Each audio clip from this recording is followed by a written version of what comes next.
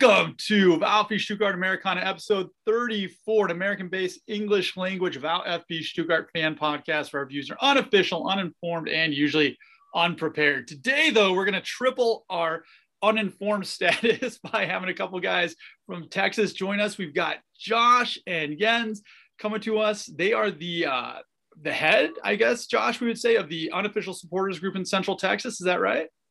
I would say so. Hi, everybody in Stuttgart Americana land. I'm Josh Jackson, originally from Stuttgart, Arkansas, and I've lived in Austin, Texas. Austin, Texas, if you don't know Texas geography, you kind of divide it into a big plus or a big cross, and Dallas is up at the top, right by Oklahoma, and down at the bottom is the Valley, Mexico, and on the way in Central Texas, you got Austin and you got New Braunfels, where Jens lives, and San Antonio is kind of in the middle.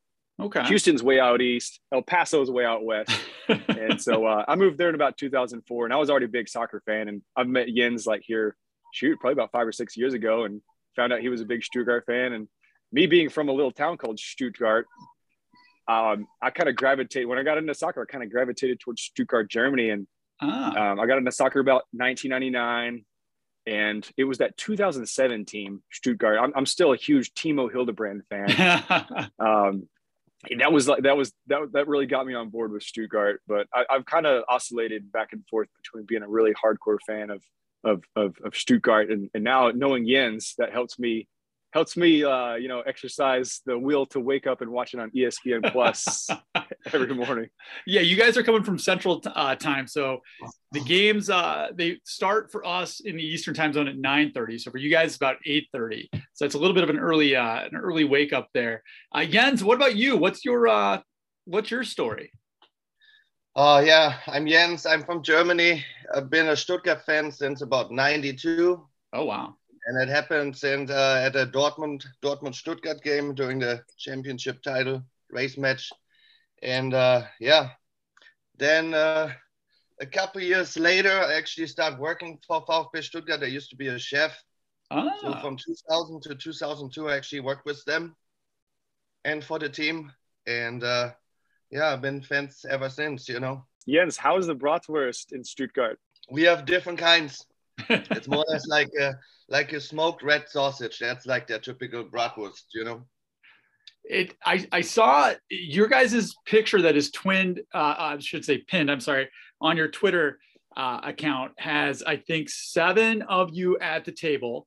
And then if I count everybody at the restaurant / pub, there's about 20 people, which I think makes you guys the biggest official, unofficial fan club of Stuttgart in America there. So tell me a little bit about the soccer scene, you guys. Jens, what's it like in down where you're at? In New Braunfels? It's growing more and more and more, since we finally have like a professional MLS team here close down here in the south. So it's more and more interest.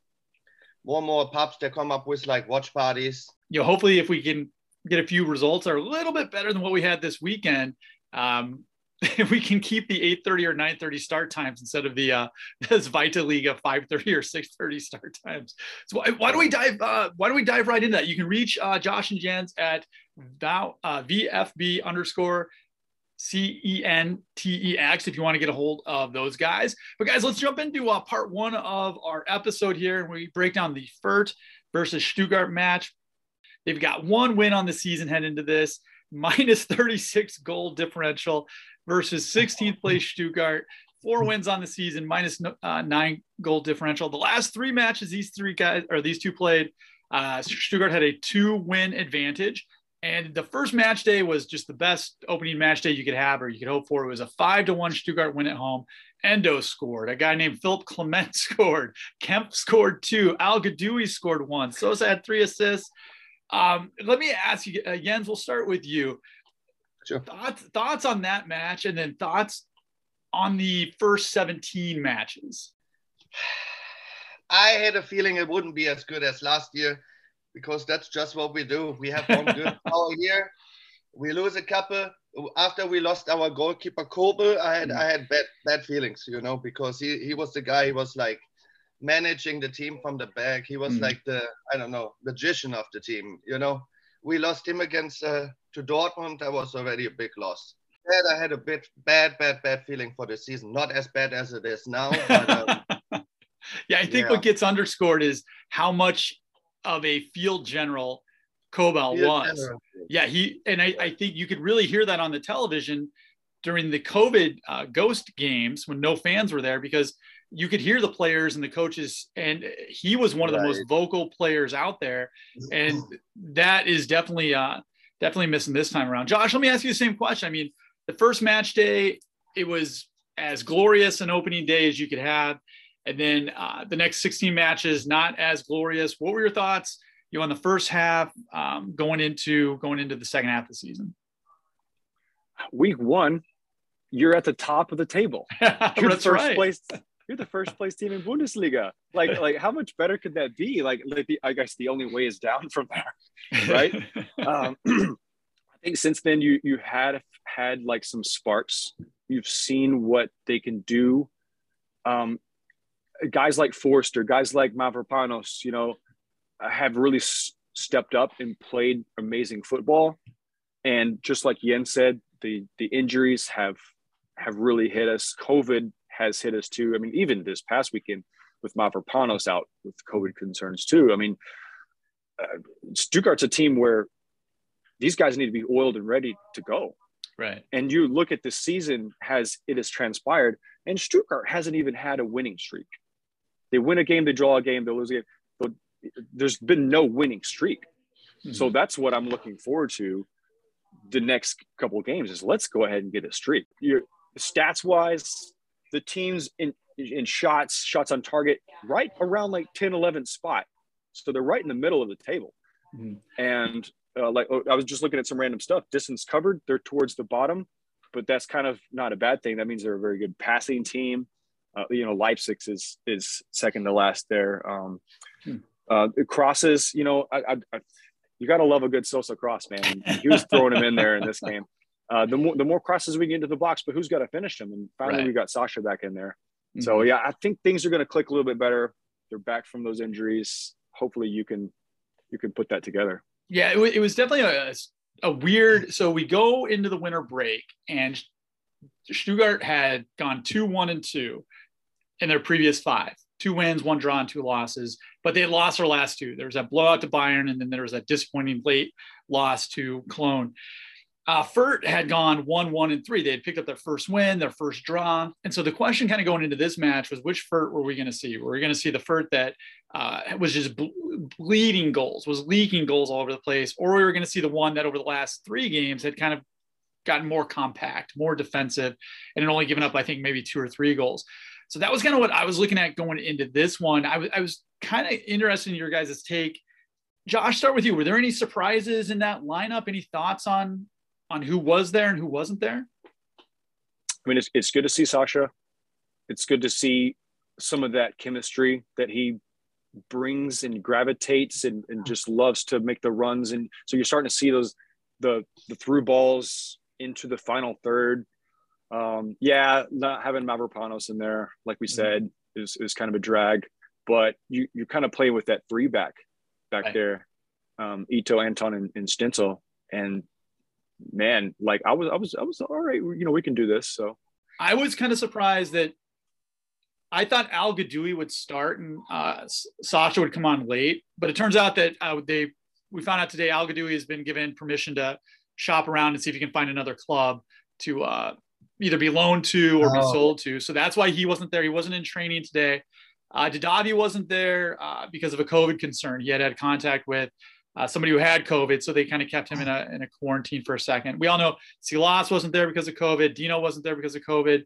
Fahir wasn't there because of COVID. But the rest of the lineup looked pretty good. But Jens, I want to get your thoughts on. I was kind of surprised that Kempf wasn't in the lineup for this one. Yeah, I was the same. He's like the fighter, but I don't know what they're doing. Maybe they're saving him. I heard he's maybe going to Hertha, Mm-hmm. Right. So I don't know when that move is going to happen this summer or like already in the January transfer window. So that in case that happened, they might want to not play him to sell him. I don't know. But I would maybe put Sosa in the defense as well as a left back, Sosa, Kempf, Ito, and then maybe who was the last man up there? And right. Yeah. Yeah, I was kind of surprised. Sosa can get the power from all the way from the back. He's a good defender, but he also works hard up front, so that might be an option next time, but I'm not the coach, so yeah. And also Koulibaly would be good with a little bit of his speed, Yeah, those were probably the two biggest surprises: Kempf not being in there and Koulibaly not getting any playing time yesterday. Yeah, say what you will about Kempf. We've been somewhat critical of Marc-Oliver Kempf on this podcast, but he's pretty good in the box on crosses and on free kicks and corner kicks. So I was kind of hoping that would be his role. But like you said, Jens, maybe he's on his way to Hertha. Somebody wrote that he's he's left-footed. So putting him in would have been a little bit difficult. I will say this: Stenzel played pretty well, I thought. I don't know if you guys disagree, with that, but Stenzel played a lot better than I expected. Maybe it was because my expectations were pretty low, but I thought Stenzel played all right for most of the match. So why don't we dive into the first half of the match? And I kind of joked on Twitter that we talk about the highlights in the match, which would take us about 30 seconds because there weren't too many. Josh, to me, what it looked like in the first half was that Stuttgart had all the possession, but Fürth had all the threats. Was there anything that stood out to you in the first half? Am I off base on that? What are your thoughts on that first half? Yeah, first 15 minutes, Mueller actually took an elbow. I didn't know if that was going to be worse than it came out to be. Luckily, it wasn't. Sosa had a beautiful cross about 15 minutes. It went right into Sasha's ass. Instead of finding his head or finding a body part that you could score with, Sasha was just either overran his path, or and I think Sosa was actually putting some crosses in a little bit behind. His crosses weren't quite in front of where the players needed to be, and that was the first moment you saw that, when it just like shot right into his ass. Sasha did have a left-footed shot. It was deflected, so we are finding a couple of opportunities here. I do think Fürth were playing with a little bit more passion, a little bit more heart. They just come off that win with against Union, and what was that, their first Bundesliga home win, right? Like in history. So like, they're playing with all this spirit, and you can tell that they are kind of pinning Stuttgart back, and Stuttgart kind of come into a low block every so often on defense. And I think that was part of the game plan, was just try to like throw it down the left wing, see how far, see if we can get 20, 30, 40 yards. You see Sosa cut in on one of those opportunities and won a free kick. Yeah. And we were able to do that pretty much throughout the rest of the game, is win a few free kicks into dangerous positions. Mm-hmm. And I think you started seeing some of that. Florian Mueller had a wonderful freaking savior of a save 22 minutes in. Mm-hmm. Yeah. Fürth had a ball in the box. Hergota, I believe his name is, had a great header. Luckily or unluckily for them, it was right at Mueller. But that was, he's had kind of an up and down season, I think it's fair to say. But he earned his paycheck on Saturday, because without him making that save, that easily could be a match that goes the opposite direction. That save was class, because you saw Fürth really trying to get lucky, I guess, because Stuttgart were still in a low block. Fürth had just attacked down the right side, and they got pretty far to the end line and put a ball in. Stuttgart's trying to clear the ball. It comes off of someone else's ass, I think, and then finally gets cleared out. And while everybody, it clears out almost to the halfway line, and then Stuttgart's trying to push out. Well, they just throw the ball right back into the box, and it gets crossed into the 6. I think it went right over. Let's see who was playing the right side. Forster, right over Forster, because he was trying to just bomb up the wing.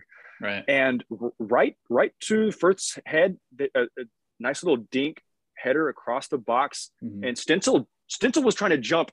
He was right in between the two players. Right. He was caught in between two minds there. He was jumping as high as he could to try to get to the ball, and didn't quite get it. And it was a point blank header just right down to Mueller, and Mueller instead of Mueller just trying to put his hands on it and put it down or put it straight back, he did a great job of just like putting it sideways, putting it straight out. So, I mean, that was dangerous situation. Your heart rate's up a little bit. Maybe you spilled a little coffee on the table there, but that was kind of a scary moment. And honestly, Firth had the scarier moments even later on too. Second half rolled. I think halftime, you're sitting there, you're like 0-0. All right, we can score some goals today.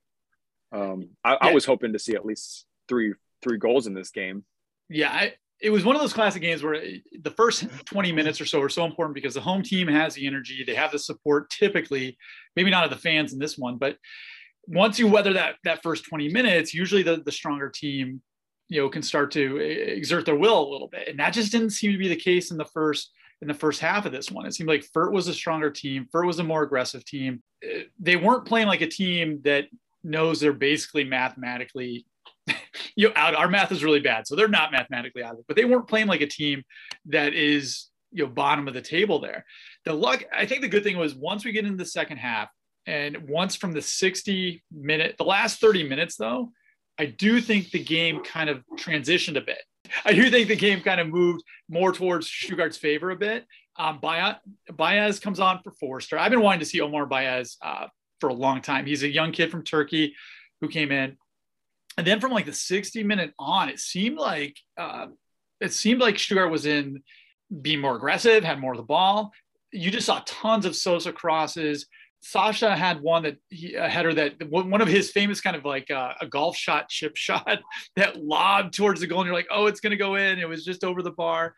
The 77th minute, Sosa cornered Sasha. He just missed just wide, kind of a laser header there. And then the last 15 minutes, I thought it was all Stuttgart. And I agree with you, John. I thought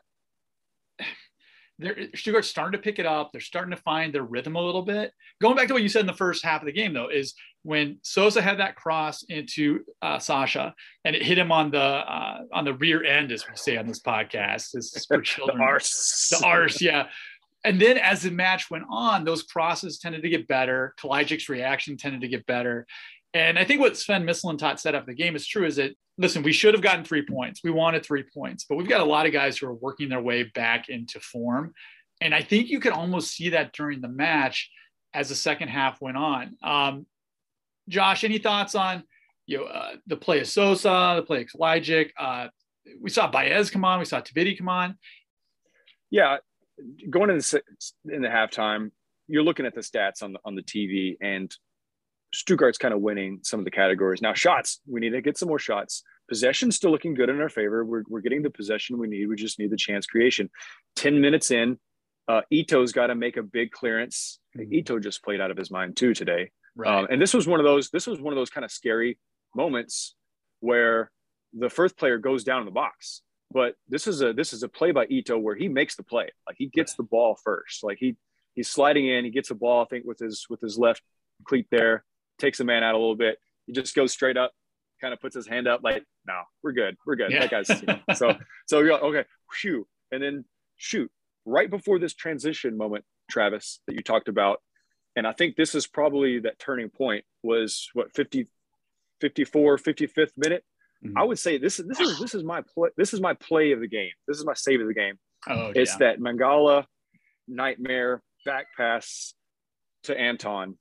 And I don't know what's kind of going through his head there. I'm sure he has plenty more options. And we see that later because right after this play, Stenzel makes this Hollywood pass, cross field, probably 50-yard ball all the way over to find Sosa on the left side. So they do start finding better angles after this point. Mm-hmm. But this back pass, and they're showing this from every angle. They got the little camera like on the goal post that shows this, and you're just like, oh no, yeah, because you see with that Hergolza. It's just like, oh, thank you very much. Just cherry picks the ball. Yep. Cherry picks the ball right away from Anton.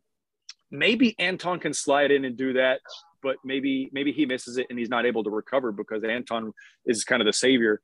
Right. Moments after this, and it just kind of it's playing in slow motion in my head. You're just like, no, because this, you're passing this to the best player in the other team, and he's right there. Yep. 10 yards out from goal, takes one touch. All he has to do is chip this over Mueller, and he does a pretty good job. I think it's a left-footed chip. He gets underneath, puts a little bit of backspin. Mueller, instead of trying, he gets low. He gets down on one knee, and he does this amazing play, just genius goalkeeping here, where he swipes his hand across instead of just keeping one hand up. He swipes it across, and I think it's just his ring finger that makes contact with the ball, slows it down just enough. And this ball is going over his head. This chip ball is going over his head. It's destined for the goal. It slows down the backspin just enough that Anton slides in, probably a yard from the goal line, and clears it out. Now, he almost clears it back into the arse of Mueller. Mueller's kind of got like, whoop. He's kind of got to move out a little bit. But that was just like another one of those like heartbeat moments, and another moment that like, shoot, we've survived this. We better not lose, and we probably should win. You know, karma, the soccer gods kind of gave us a little bit of out there, because you really, if you look at this performance, it doesn't come up to standard. Like you do want points out of this game, and you look at the points table after this, you're a little bit better, but you've got to get some wins here. Stuttgart was definitely the aggressor after that moment. And you had that header from Sasha that just went wide. He just got to snap it a little bit more. And I think, getting him back into that rotation, getting the game speed back is going to help him out a little bit more. And we were talking about the Souza crosses not being quite where they needed to be. Winning lots of corners. Yeah. We're getting enough corners to kind of put in there too. Just nothing seems that dangerous. So, it was. The match goes on, like you said, after that was the bad Mangala pass and the Anton save was about the 54th minute or so. And then from that point forward, it seemed like Stuttgart was on the aggressive, a lot of crosses into the box. Sosa was doing his thing. Kalajic was trying to do his thing. There were some substitutions that went on. Baez at the 89th minute had that shot in the box that you thought was going to be a goal. It just wide. Let me ask you guys about two players here, because we actually had a listener question. Flabby Viking, amazing name, by the way, for his Twitter, asked the question about Furic and basically why. And so I was looking on Reddit and Twitter, and people were pretty critical of four players, Endo, Mangala, Forster, and Furic. Jens, let's talk to you real quick. Of those four, any thoughts on which one has been maybe the most promising, or kind of, I know a lot of fans were excited about Furic being healthy going into the second half of the season. And a lot of fans are disappointed because it didn't look like he did much yesterday. He was brought in basically to be a poor man's Nico Gonzalez. And I don't know. Thoughts? The first half of the season, Chris Furic, he showed some good assets there, and then he got hurt. So there was not much time for him to prove himself yet. He didn't have to risen down yet. And I think the second half of the season, he will show some good improvement. We need a guy like this. He can play. I don't know. He's talented guy. I think it was a good move. Eto'o, I think he becomes more and more the midfielder guy we need too. He's stable. Mangala, he might be a little bit on the edge. Okay. From all those four, I think Mangala might be the weakest one, Really interesting. What about it was interesting. What was that other one you had? There was one more. Huh? So you had Endo, you have Mangala, you have Furic, you have Forster. We're kind of the four players that got a lot of criticism. The one thing that was nice, when Massimo came out, Furic was able to move over to his side of the pitch and play where he had been playing. So Jens, I think I agree with you. The nice thing with Furic is he's got that flexibility to where he can play multiple positions. Almost everywhere, yes. Yeah, so that's kind of nice. So the end of the match is a draw, and I kind of want to get your guys' thoughts on this. And Jens, we'll start with you, then we'll go with Josh. All right. So the stats wise, Josh, you're 100% correct. It's like this match was all Stuttgart. We had more XG. We had more shots, more corners, more possession, more pass accuracy, one more duels. But Jens, Kicker, the German website that does a lot of the analysis of the matches, wrote this as the title of it. It's like their analysis of it. Quote, "The late awakening Stuttgart has to make friends with the relegation battle. The Schwabens couldn't get past a 0-0 draw, but it could have been much worse." So what is your final thought on that? Is statistically the team won everything, right? But according to most of the time, we always dominate the games. But according to according to the eye test, we almost lost that one. What do you think that's fair, foul, true, or false? Fair.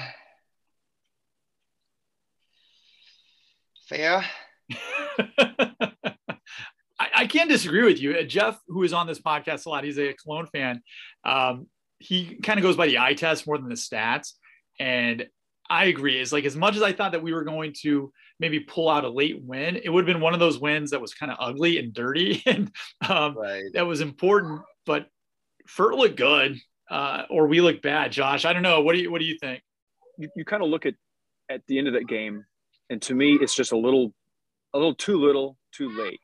Because they did kind of pack in the Grosser defense pretty well, and you go back to that 80th minute when it was just utter calamity in the box. And I think it was Stenzel who put this beautiful cross in, turned shot that Burkett had to kind of put a finger on, and it comes off the post, comes off the crossbar, back down. Endo's got a turn. Endo had a pretty good couple of turns in the game, and he broke the midfield line a couple of times too. Just wasn't that strong. Wasn't able to get a really good shot on goal today. Mm-hmm. He turns it Pops out, and it falls to Furich, who actually shoots it into Endo's ass again. So yeah, it's just like, like the pieces weren't falling into place like they needed to.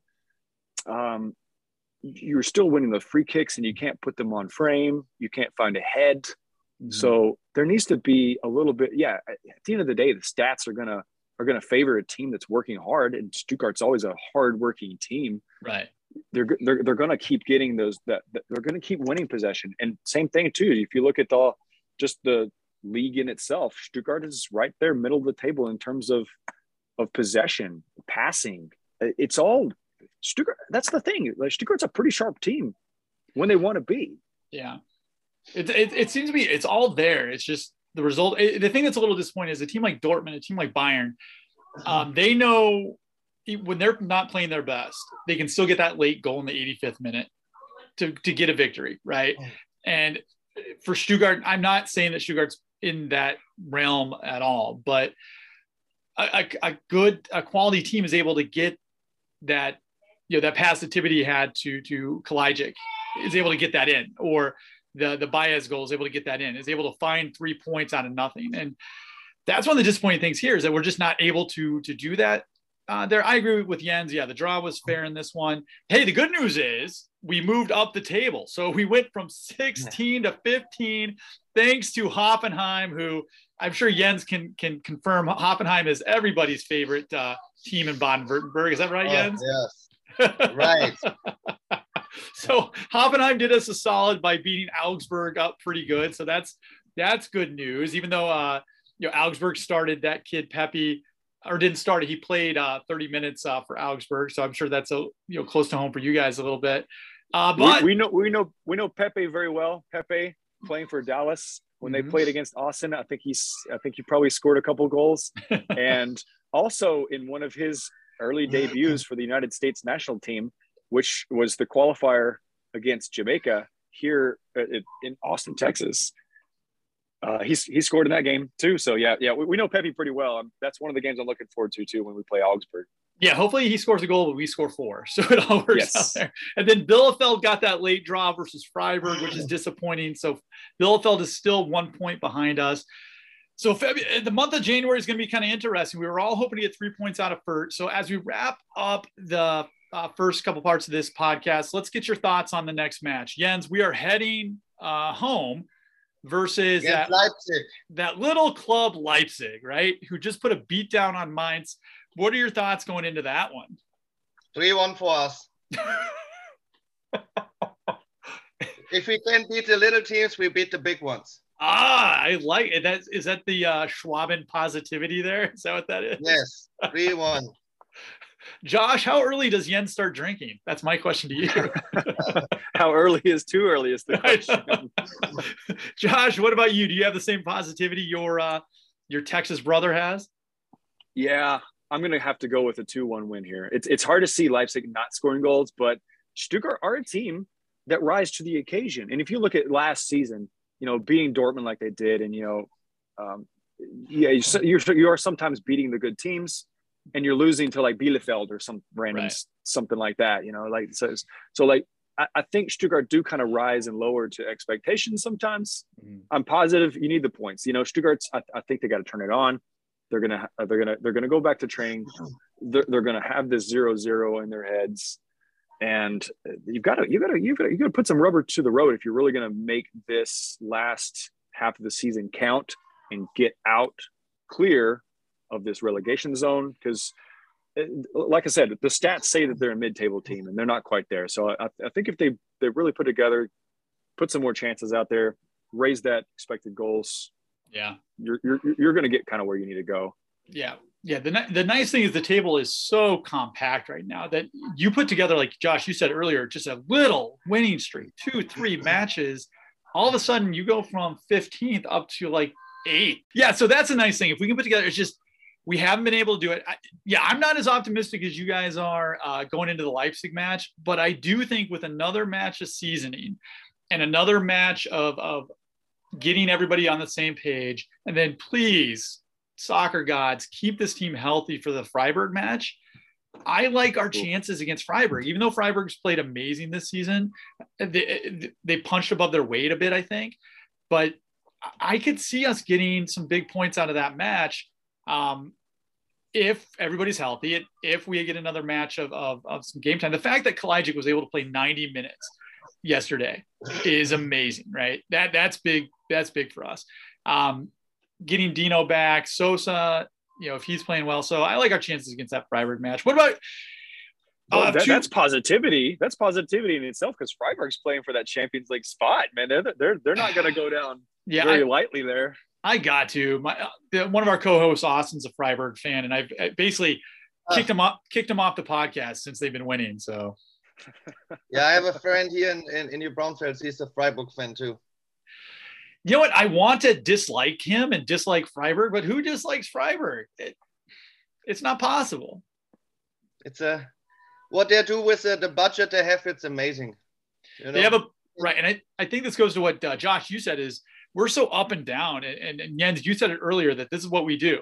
We have a good season, and then we have a season where we're almost relegated. Freiburg's just steady. They know what they are. They know what they need to do. And they have a particular mentality that kind of keeps them up. Speaking of staying up, Jens, let's start with you. What are your thoughts on the next 16 match days and the rest of the season? And then the second part of the question is, when all is said and done, after match day 34, where do you think this team will finish? There's always let's see, for example, look at Frankfurt when they started. Frankfurt this season, terrible. Look where they're at now, 6th, 5th. I think we can do something good, maybe not as good. We finish on 14. I'll take that in a second. Josh, what about you?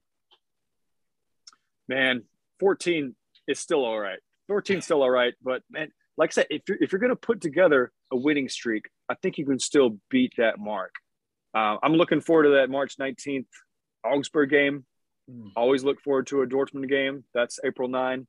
And probably after that point, we'll kind of know the fate there. So the FC Bayern game on May 7th probably won't matter too much outside of posterity. But you've got to put a string of you got to put a little win streak. And even if it's 2 games in a row to win, and it's not next game, where is it going to come? I guess I'm not quite sure, but that's essentially what I want to see.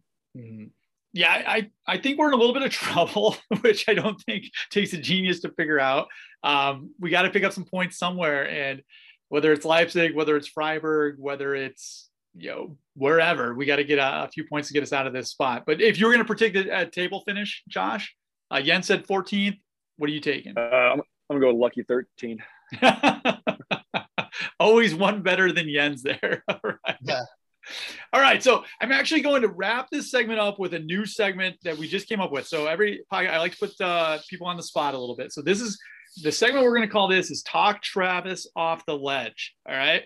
So I was texting my buddies during the match. And I was like, that's it. We're getting relegated. We're going down to the 3rd division. It's over. It's over. So usually during the match, I get pretty pessimistic and pretty negative. And my buddies are like, listen, you need to not jump off the bridge right now. It's going to be okay. So Josh, don't do it. Don't do it. Right. Josh, for this segment of Talk Travis Off the Ledge, we're going to wrap up with some positivity. Give me a reason to not jump off that bridge and be positive as we head into the rest of the season. Okay. Wait, is this like a theoretical bridge or is this like a real bridge? I'm just asking. Just asking. Are there bridges in Cleveland? No, are there bridges in Cleveland? There's no elevation here. So if I jumped off a bridge, I'd like twist an ankle. That's pretty much. Okay, so that's good to know going into this. Thanks for your concern. No. Definitely don't walk off a ledge. Don't fall off the bridge because Stuttgart. Listen, Stuttgart's a team. They're always going to have some good talent come through, and you just don't know what it's going to be. Stuttgart's also a good wheeling and dealing team. You're going to make some deals. You're going to get rid of sometimes good players like Kobel.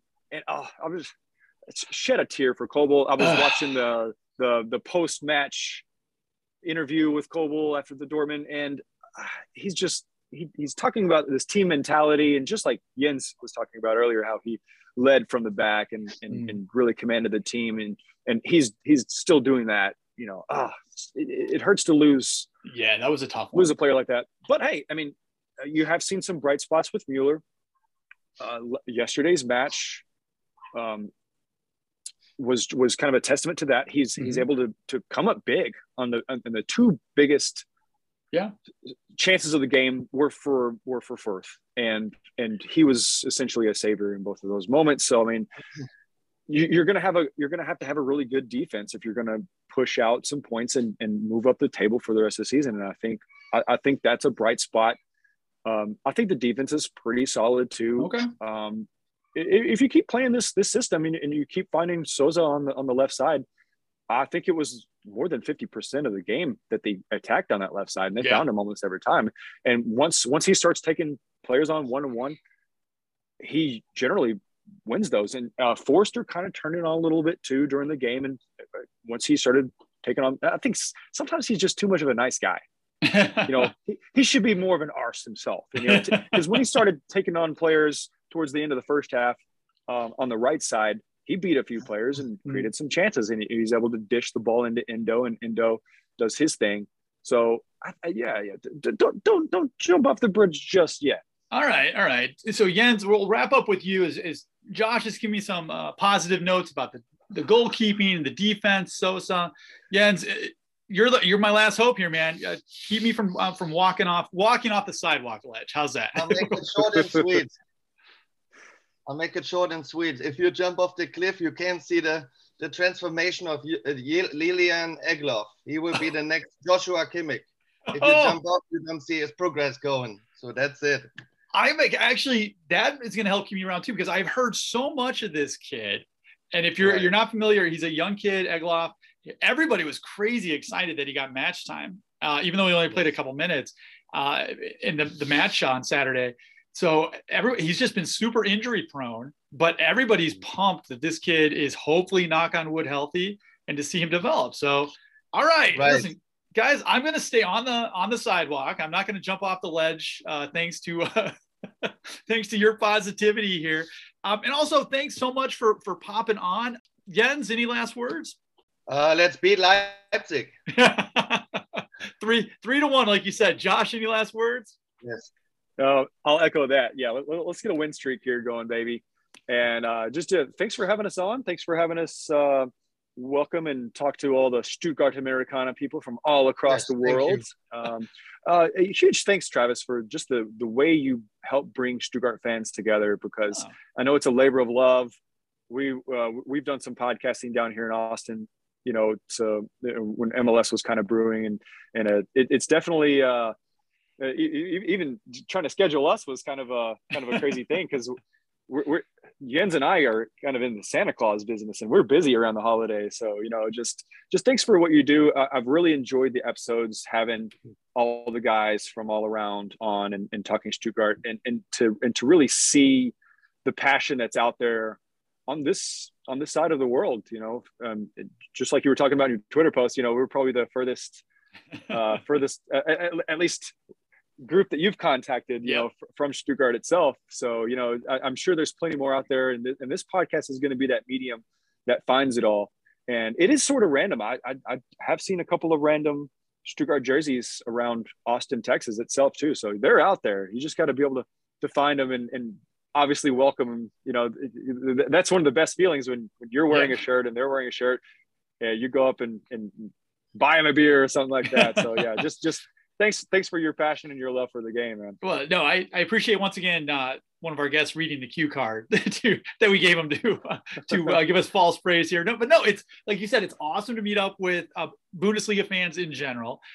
You can't walk into the grocery store without running into a Bayern fan, so it's nice to run into a Stuttgart fan. It's been great talking to everybody all across the country about the club and about how they're doing and getting their different origin stories and all that stuff. So, right now I don't have my Jens. Yeah, I'm looking for my Jens up in Cleveland so I can find somebody to meet up with and buy a beer and all. This took a weird twist. Now it sounds like a Tinder commercial or something. So edit that out too. But no, guys, it's been a blast. Hopefully your words come true and we get that big win versus Leipzig and we get back on the winning streak. Guys, thanks again. Have a great one. We'll talk to you next time. Cool. Auf Wiedersehen. Auf Wiedersehen.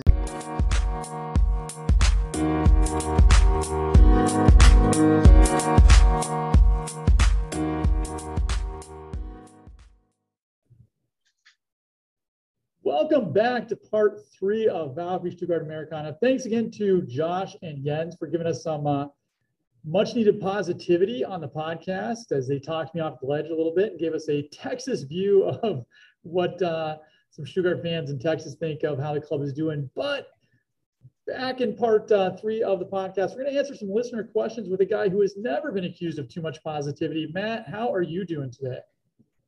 I'm feeling a little more positive than I imagine Rob is. I think he's stolen the negativity mantle from me, but I'm doing all right, Travis. Okay. Well, thanks for joining us for the question part. And I think it's as we are moving into the second half of the season, things are starting to get a little people are starting to get a little grippy. People are starting to get a little edgy. And some of the questions that we got this week, I think kind of show that. And I don't know, but there's more questions this week than we've ever had before. So maybe this podcast is just a natural funnel for negativity here. So I think people are just catching on to the awesomeness that is VfB Americana. We did just get our 283rd follower. And I'm pretty sure it's a Russian robot. It has 0 followers, and it was telling me to do something with cryptocurrency. So I'm going to dive into that. So did you do it? Well, let's just say the kids are hoping that that pans out because college isn't in the All right, let's talk about the questions as we've got some good ones. Joe at Bluty_has, frequent contributor to the program. He asks, who was your strongest player in the game against Fürth and who was your weakest player? Matt, based on what you saw, who was the strongest, who was the weakest? I felt like Endo was probably our best player in that game. He was tracking back a lot, doing a lot to help the defense out, trying to move the ball forward. But we didn't get a whole lot of ball movement going forward in general. But yeah, I didn't have too much to complain about for Endo. What about your weakest player? Everybody who was anywhere within 20 yards of the net. I hate to say Sasa because he was just back. And Furish was just back. And I don't usually think of Förster as an offensive force, but the 3 of those guys, it felt like everybody wanted to force the ball to Sasa so he could get a big goal and his big return. And that ended up in nobody shooting at all. And Sasa he looked rusty, which I totally get. Yeah, for me, it was the strongest player for me was Sosa. Everything that happened positive on the offensive end went down his side. He was it was almost similar to that match last year when he single-handedly had a player subbed out who was trying to guard him because he was just making some moves and he was doing everything on that left side. I think he had 19 crosses in the game from what FotMob is one of the websites that keeps track of that stuff said.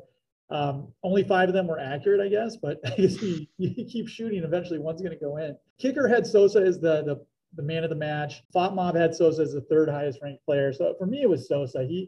And I've got a theory on him that I'm going to hold off for a few episodes. That's a teaser, by the way, that is both positive and a little bit concerning for the club. For me, the weakest player we've been pretty high on him the last few weeks, is Forster. He just, I didn't see much there. He was invisible a bit. And usually you see, and I don't know if that's a strength of the team or a weakness, that when things are going well, he tends to get noticed a little bit. And yeah. I'm not sure if that's great, but yeah, Kicker had him as the lowest player, as well as Massimo, and FotMob had Forster as the lowest player as well. I didn't see much of him, and Roberto Massimo, who I've liked a lot, just coming off that ankle injury, and he was kind of invisible as well. So yeah, Joe, those Sosa, I think was pretty strong. Endo was pretty strong. Forster, though, back to the drawing board, for him. Usually when you're right, when we're playing good, usually Forster makes 2 or 3 plays that makes you go, really? Forster's doing that? And it just comes as a shock. And he was invisible. Massimo was completely invisible. Not the normal agent of chaos we see, but yeah, Sosa, your point on that, there were a couple really nice crosses he put in that legitimately got me saying, whoa, that was great, in a game that didn't have a whole lot of that. Yeah, well, I guess teaser be damned. My concern is that everything that seems to be positive for the team on an offensive end is one strategy, one guy. It's Sosa. And I think Rob might have said it during our kind of Rook Runda preview is, what is the MVP of the team going to be, or the most important player going forward? He said Sosa's left foot. And it just seems like the team is going to live or die by how he does. And that's both good because he's a really great player, but it's also concerning because if he's not doing his thing, where are we going to get crosses from? Where are we going to get goals from? So yeah, so I think it's great that he was, the player of the match according to Kicker, but I do think there's some concern there that we're very one-dimensional, I guess is what I'm trying to sputter on about is, and there are a lot of teams that are one-dimensional. That's not necessarily a bad thing. He's kind of the engine that is driving everything on the offensive end right now. We haven't scored a goal in 3 games. So let me bring a little bit of positivity to that. I agree. We are one-dimensional, and I felt, especially in the last game, we're trying to force the ball to Sosa, to force the ball to Sasa. But also, like last year, we saw where there were some other options. Sosa was the primary weapon. He was the weapon of choice, but we had other guys who could do other things. And all of those guys have been out either hurt or with COVID. And so we're going to fall back to the one, when you only know how to do a handful of things, you're going to fall back to the thing you know how to do best when you're up against the wall. And right now we are firmly up against the wall. Yeah, that's a fair point. Is that one thing that we do very, very well. So it's just a matter of getting some of that rust off, I think. The third player who was ranked as the weakest player of the match was Furic, both by FotMob and Kicker. And this gets us to our next question. Robin at Flabby Viking, which is still my favorite Twitter handle so far, asked a question, 2 questions. Why Furic? Asking him that. And then secondly asks Sven and Mata, why Furic? Robin continues and says, I have no answers to either question other than sighs and groans. What are your thoughts on Furic? And I like Furic a lot. I feel like he's been a really positive impact on the team. But he was not good on Saturday. And I was wondering during the match if maybe he didn't come back a little earlier than he should have, if it wouldn't have been beneficial to give him a week of health and full training before putting him on the field. But he didn't look like he was running at 110%. He didn't look like he was thinking the game at the normal speed he does. And like Furic's big benefit is usually that he's out there, he's fast, he moves a lot, and he makes the other team make hard choices. And he wasn't making anybody do anything on Saturday. He reminded me of Steven Zuber from a couple seasons ago. A lot of pace, but just kind of runs up and down the pitch. And that's not what we really saw in the first half of the season. He seemed to be really good on the ball, really good. Mm-hmm. His flexibility is really impressive. When I think Massimo came out, they moved Furic over to his side. So he's got the pace, but it just seemed, going back to something you said earlier about Kalajdzic, it just seemed rusty. It just seemed like he wasn't, he was a step behind there. So I don't know who else Matarazzo could go with in that spot there. That's the other thing I was looking at, and I messaged you about this. Like, I feel like we need to make a change, but who? You look at the bench and it's like, like they're a couple steps up from having you and I there. Well, Rob's the only one who actually plays. So actually, we're right behind Rob on the depth chart. Yeah, Koulibaly's maybe the only guy you could have put in Furic there.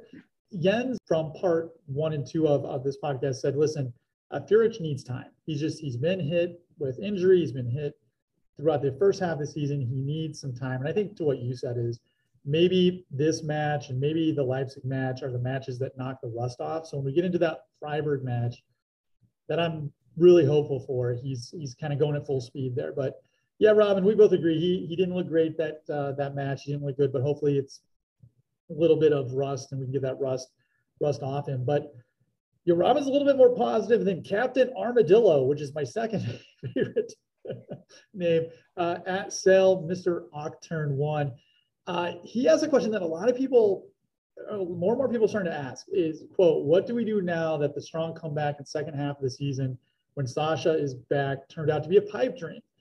If you want to stay up, you must dominate Fürth. If you don't, you won't. So I like the rhyme there. I think he's bottling the emotions that a lot of us felt going into that match, that for the most part, outside of Dino and Silas, we had the lineup we wanted, and we're playing the worst team in possibly the history of the Bundesliga. I think all our hopes and dreams were, listen, we get Kalajdzic out there and magic's going to happen. That magic didn't happen. What are your thoughts on that? I think it's rust. Like, we all, even I had this hope that we'd get out there and all of a sudden we'd see the Stuttgart from last season ripping up and down the field. And even if we weren't quite to that level yet, facing Fürth would be a good opportunity to knock some of that rust off. And I think we just had more rust than any of us realized. And it's probably fortunate that we were playing Fürth so that we could get a 0-0 draw on a game that Stuttgart played very poorly in. Yeah. Because if we played a better team, Union would have kicked the living tar out of us in that match. I was almost thinking the opposite. I was like, I almost wish we would have played Leipzig just to get this match out of the way, because I think the theme of our answers to everybody's question are rust. It just, Furic was coming back, Sosa was coming back, Kalajdzic was coming back. All these guys are coming back, and they just didn't have it. And and if you're going to play, I think most of us in our heart of hearts, except for Jens and Josh, who predicted a big victory versus Leipzig, are thinking this is going to be a tough match this weekend. So part of me thought, let's just get the tough match out of the way, knock the rust off. So when we go against Fürth, we're more of a well-oiled machine, but wasn't meant to be. That the thing I think some of us are getting frustrated with, but what else are you going to say? Sven Mislintat said that some of the players, quote, just need a game or two, end quote, and that it's a natural process. And I think that is 100% accurate based on what we saw. I think it's 100% frustrating based on, but like you said, we're up against the wall and we just have to fight through this. As much as saying the word process is an ugly word, especially to NFL fans, because we hear that all the time from NFL coaches. Yeah. It is just that. You've got a lot of young kids, and a lot of these kids are coming back from injury. And what is the other option, I guess? Yeah, it feels like we had a couple of proven commodities coming into this year with Silas and Sasa and Sosa and other people whose names start with S. Mislintat's big on alliteration. But we're counting on those commodities to provide us some fireworks. And we, as fans, need to remember that all of those guys have missed significant time due to injury or due to COVID exposure. And so we didn't have that. We've been playing with our B or C team at times. And as much as it sucks, like, we kind of just got to shrug our shoulders and hang in there. I think it's a good thing that people like us aren't running the team, because we get a little reactionary and panic a little bit. And Mislintat's been very measured and very even. And long term, that's good for us. And like having Furish long term is really good for us. In the short term, yeah, he's sucking right now, but he's gonna get better because he's better. And we know that because we've seen it out of him. We just got to try and be a little bit patient right now. Yeah, and that's such a difficult thing to do. Especially, it's just amazing. Really, you look at the season so far. If we would have just held on to that lead against Berlin and done what we probably should have done against Fürth, that's 4 points. And that doesn't sound like much, but if you look at the table, all of a sudden, we're not having this angst about being in the relegation battle, even though we would still mathematically be there. So, yeah, I think it's a process. I agree with what you're saying. I agree with what Sven's saying. It's just frustrating at this point to not be able to get the results that we were hoping to get, to at least get the second half of the season start up on the right, kind of the right foot here. Yeah. Yeah. Our last question comes from Ted at Teddy BFB. He asks, quote, are there any, and I like how he qualified this, realistic players you'd like to see Valby bring in during the January transfer window? At Zvet SCGE responded and said, listen, we don't have any money. And Sven Mislintat came out and said, listen, we feel like we've got newcomers with us every week. Silas should join us next week. That's enough newcomers. Dino should be back as well. So I think we all agree that the team's not going to bring in anybody. This isn't like a Mario Gomez situation where they're going to bring in somebody like that. But if it's fair to rephrase Ted's question, what do you think about the type of player you think this team needs, based on the current roster or who we have, but just the type of player you think needs to be in that starting 11? Anybody who likes to shoot. There were so many opportunities on Saturday where the ball got into dangerous spots. And again, I think it was because people were trying to force the ball to Sasa and get him his big welcome back goal. But there, Furic had an opportunity. Förster had a couple opportunities. Massimo had one or two where we're in the box or right at the top of the box, and we're just not shooting the ball. And I think some of that's going to come as, the first game back for some of these guys is out of the way now. Going to knock some of the rust off. Silas likes to shoot the ball. We get a couple of guys back. Usually Massimo will shoot, but he didn't. So I think it's a refrain I'm even starting to get bored of, but we just need to be a little bit patient. And it's going to come. Yeah. The process, that beautiful word, the process. Trust the process. Yeah. I think we need a player, and this goes I think maybe we all said, maybe give you credit for this, at the very beginning of the season, is we need somebody on the right side to take attention away from what we do on the left side. And I think we all agree that's going to be Silas when he comes back. I think we're so one-dimensional right now. And at least we have that one dimension, which is fine. Yeah. But when this team was really humming, you had Sosa going down the wing and you had Silas causing damage on the other wing. And I think if we can bring that back, we can get some kind of attention on the right-hand side, because Massimo really took a step back, I think, which was disappointing because he was really trending in the right direction. So if we can get some attention on that right-hand side, and whether that's Silas, whether that's people are excited about Egloff coming back from injury finally, whether that's Furic on that side, whatever the case may be. But I think if we can get somebody on that side, the process will come into play, and we'll start to get some of the results that we're looking to get there. So those are my thoughts there. Sorry to everybody who asked a question. I don't think we provided any answers other than just calm down. It's gonna be okay. Which Matt knows me well enough to know that I'm probably the worst person at all to say calm down on this. Thank goodness for the 24-hour rule. But so let's look at the table right now, right? We have 18 points, and right ahead of us is Wolfsburg with 20. And then the next teams up are 21, 22, 23, 24, 25, 27, 28, and we're into the European slots. So we're right in the thick of this. The table is so cluttered at the middle. It's not like we've put ourselves so behind the 8 ball that we can't get out. And we're probably not going to beat Leipzig this weekend, but if we can put up a good fight and show that we've got some of that rust off. That'll put us in a good position for the next game, and get a couple wins. Things will be looking a lot different. Yeah. So look at us turning all positive here.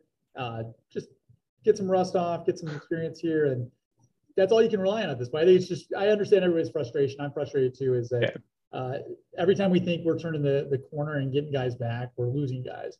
And unless the Australian courts allow our COVID players to start playing like they're currently going to allow Novak Djokovic to play, we need a little bit of luck. We need a little bit of health, and I think we'll be all right. So I'm thinking about this from, like, compare it to previous years where we were in the dumpster.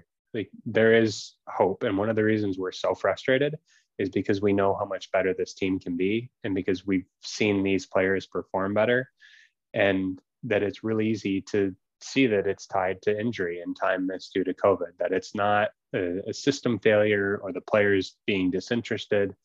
We've got the worst luck of any professional sporting team in the world. I mean, even the Lions beat the Packers last weekend. So anything can happen. Right. Anything's possible. Well, speaking of anything possible, let's go into our predictions, because we are possibly terrible at this as well. Last week, I ended up winning 6-3. Everybody else went 4-5. Austin still has the lead, 82 wins to 71 losses. Matt, I bumped you. I've got 76 wins now to your 74, and Jeff is still in the relegation zone with 72. Tip Kick took the week off, so we'll see if we'll have that return. Probably not. Let's move into match day 19. So we've got Stuttgart, we've already alluded to. They're going to host Leipzig.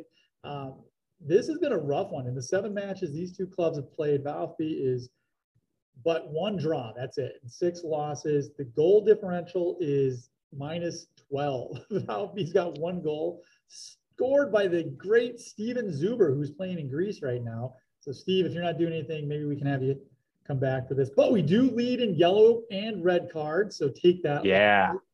We also lead in not having coaches fired. Leipzig's on their 2nd coach so far. Leipzig's having a rough season, 9th on the table, but they're coming off that 4-1 win over Mainz. We are 15th on the table.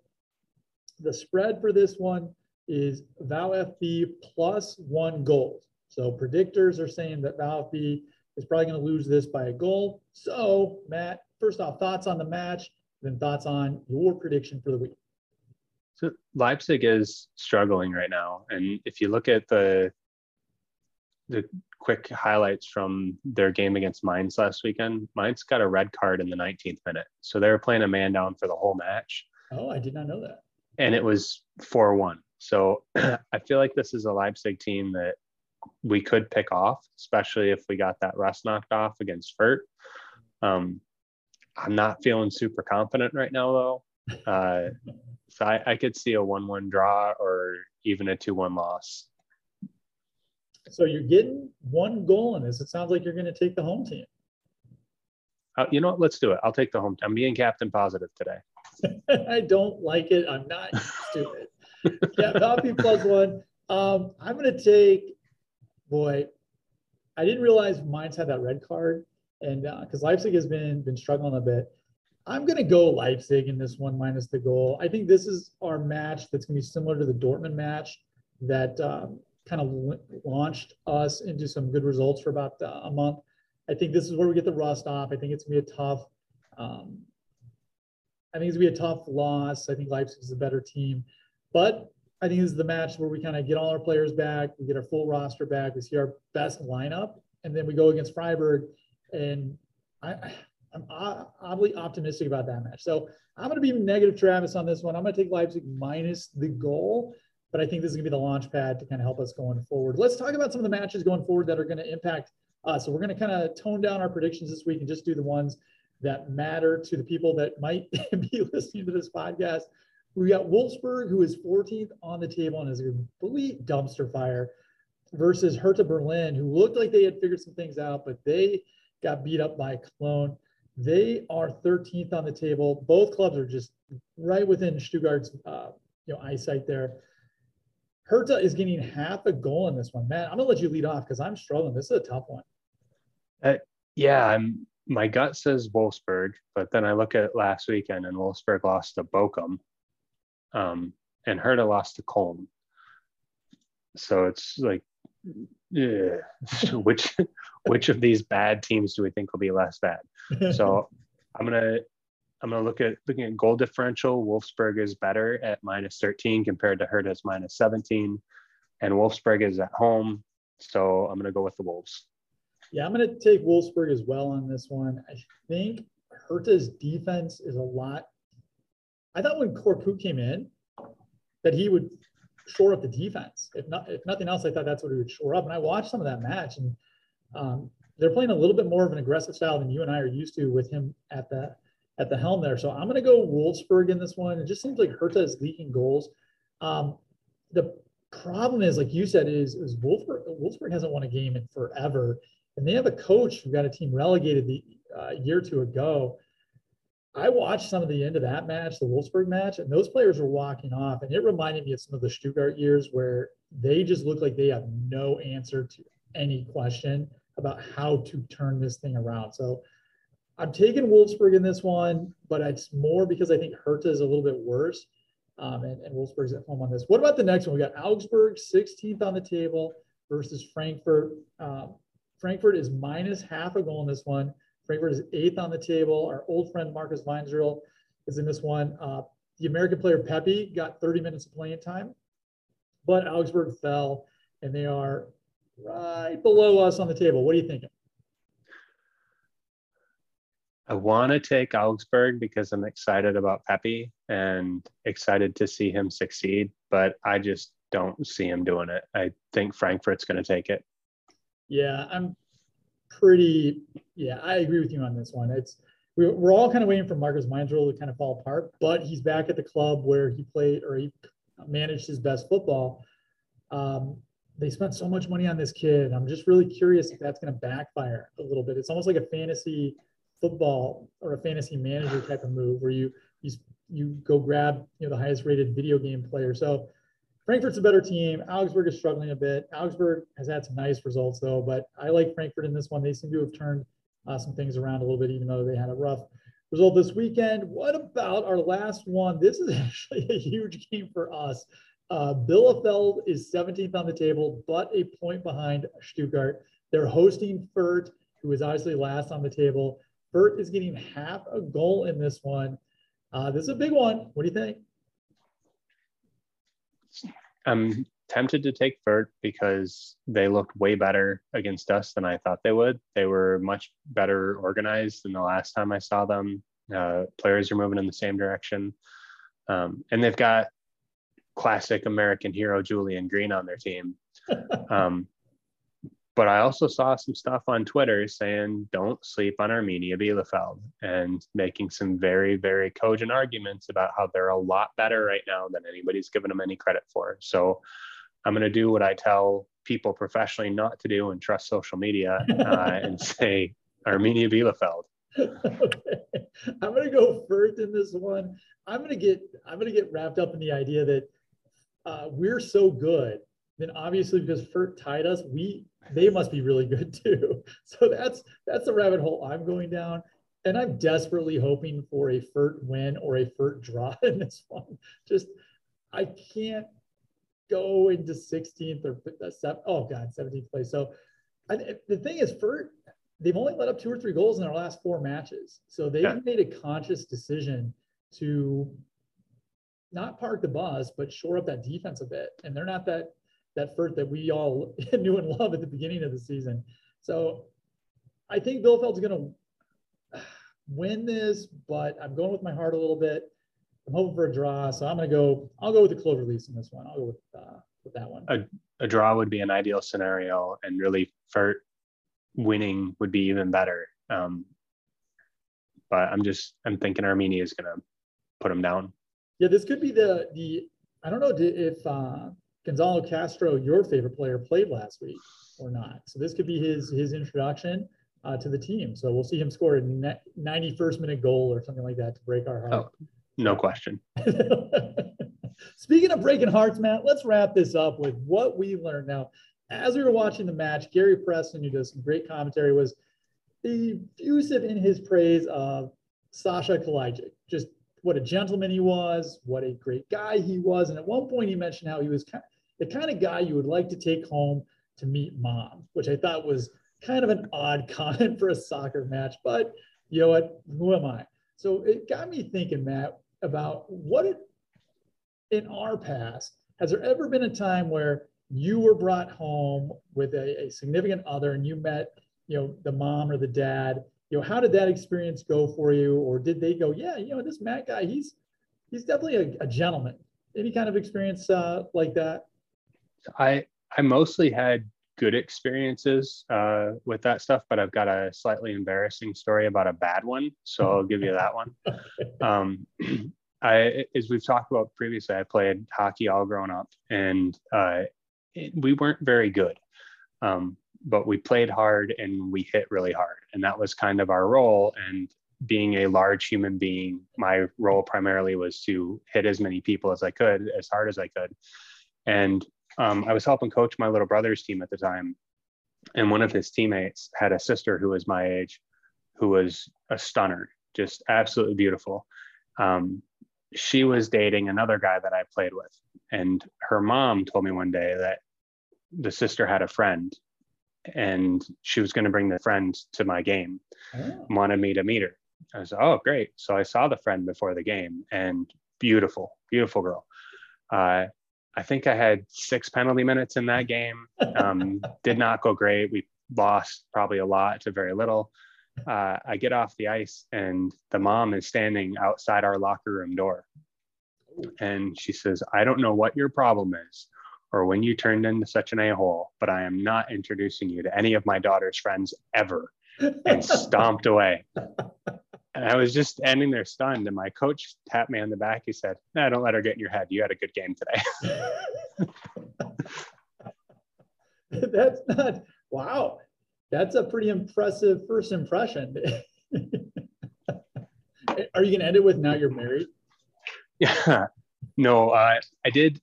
Quick one. When the first time I went to pick my now wife up for a date, she was living with her parents while we were in college. And I walked in, and her dad says to me, I'm surprised she's going out tonight. And I said, well, why? It was like a Tuesday night or something. I said, well, why is that? And he said, Survivor's on. And I said, oh, is it? And he says, you don't watch Survivor? I said, no. He goes, oh, do you not like this season? I said, I've never seen the show.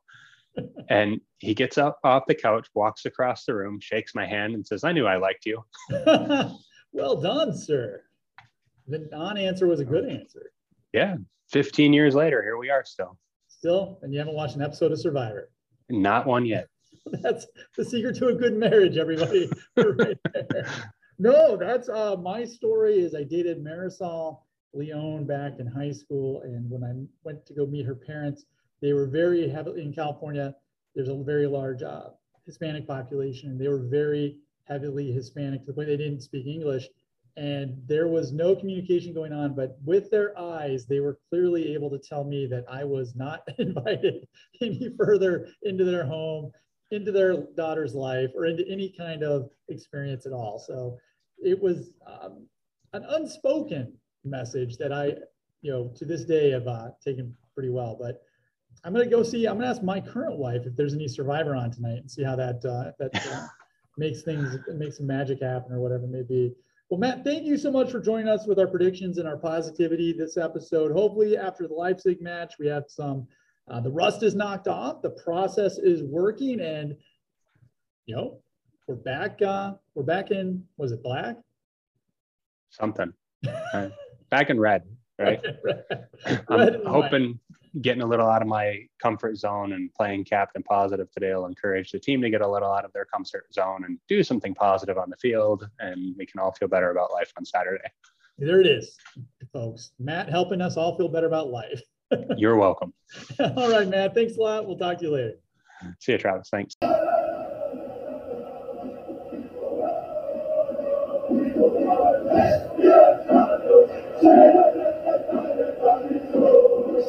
Oh,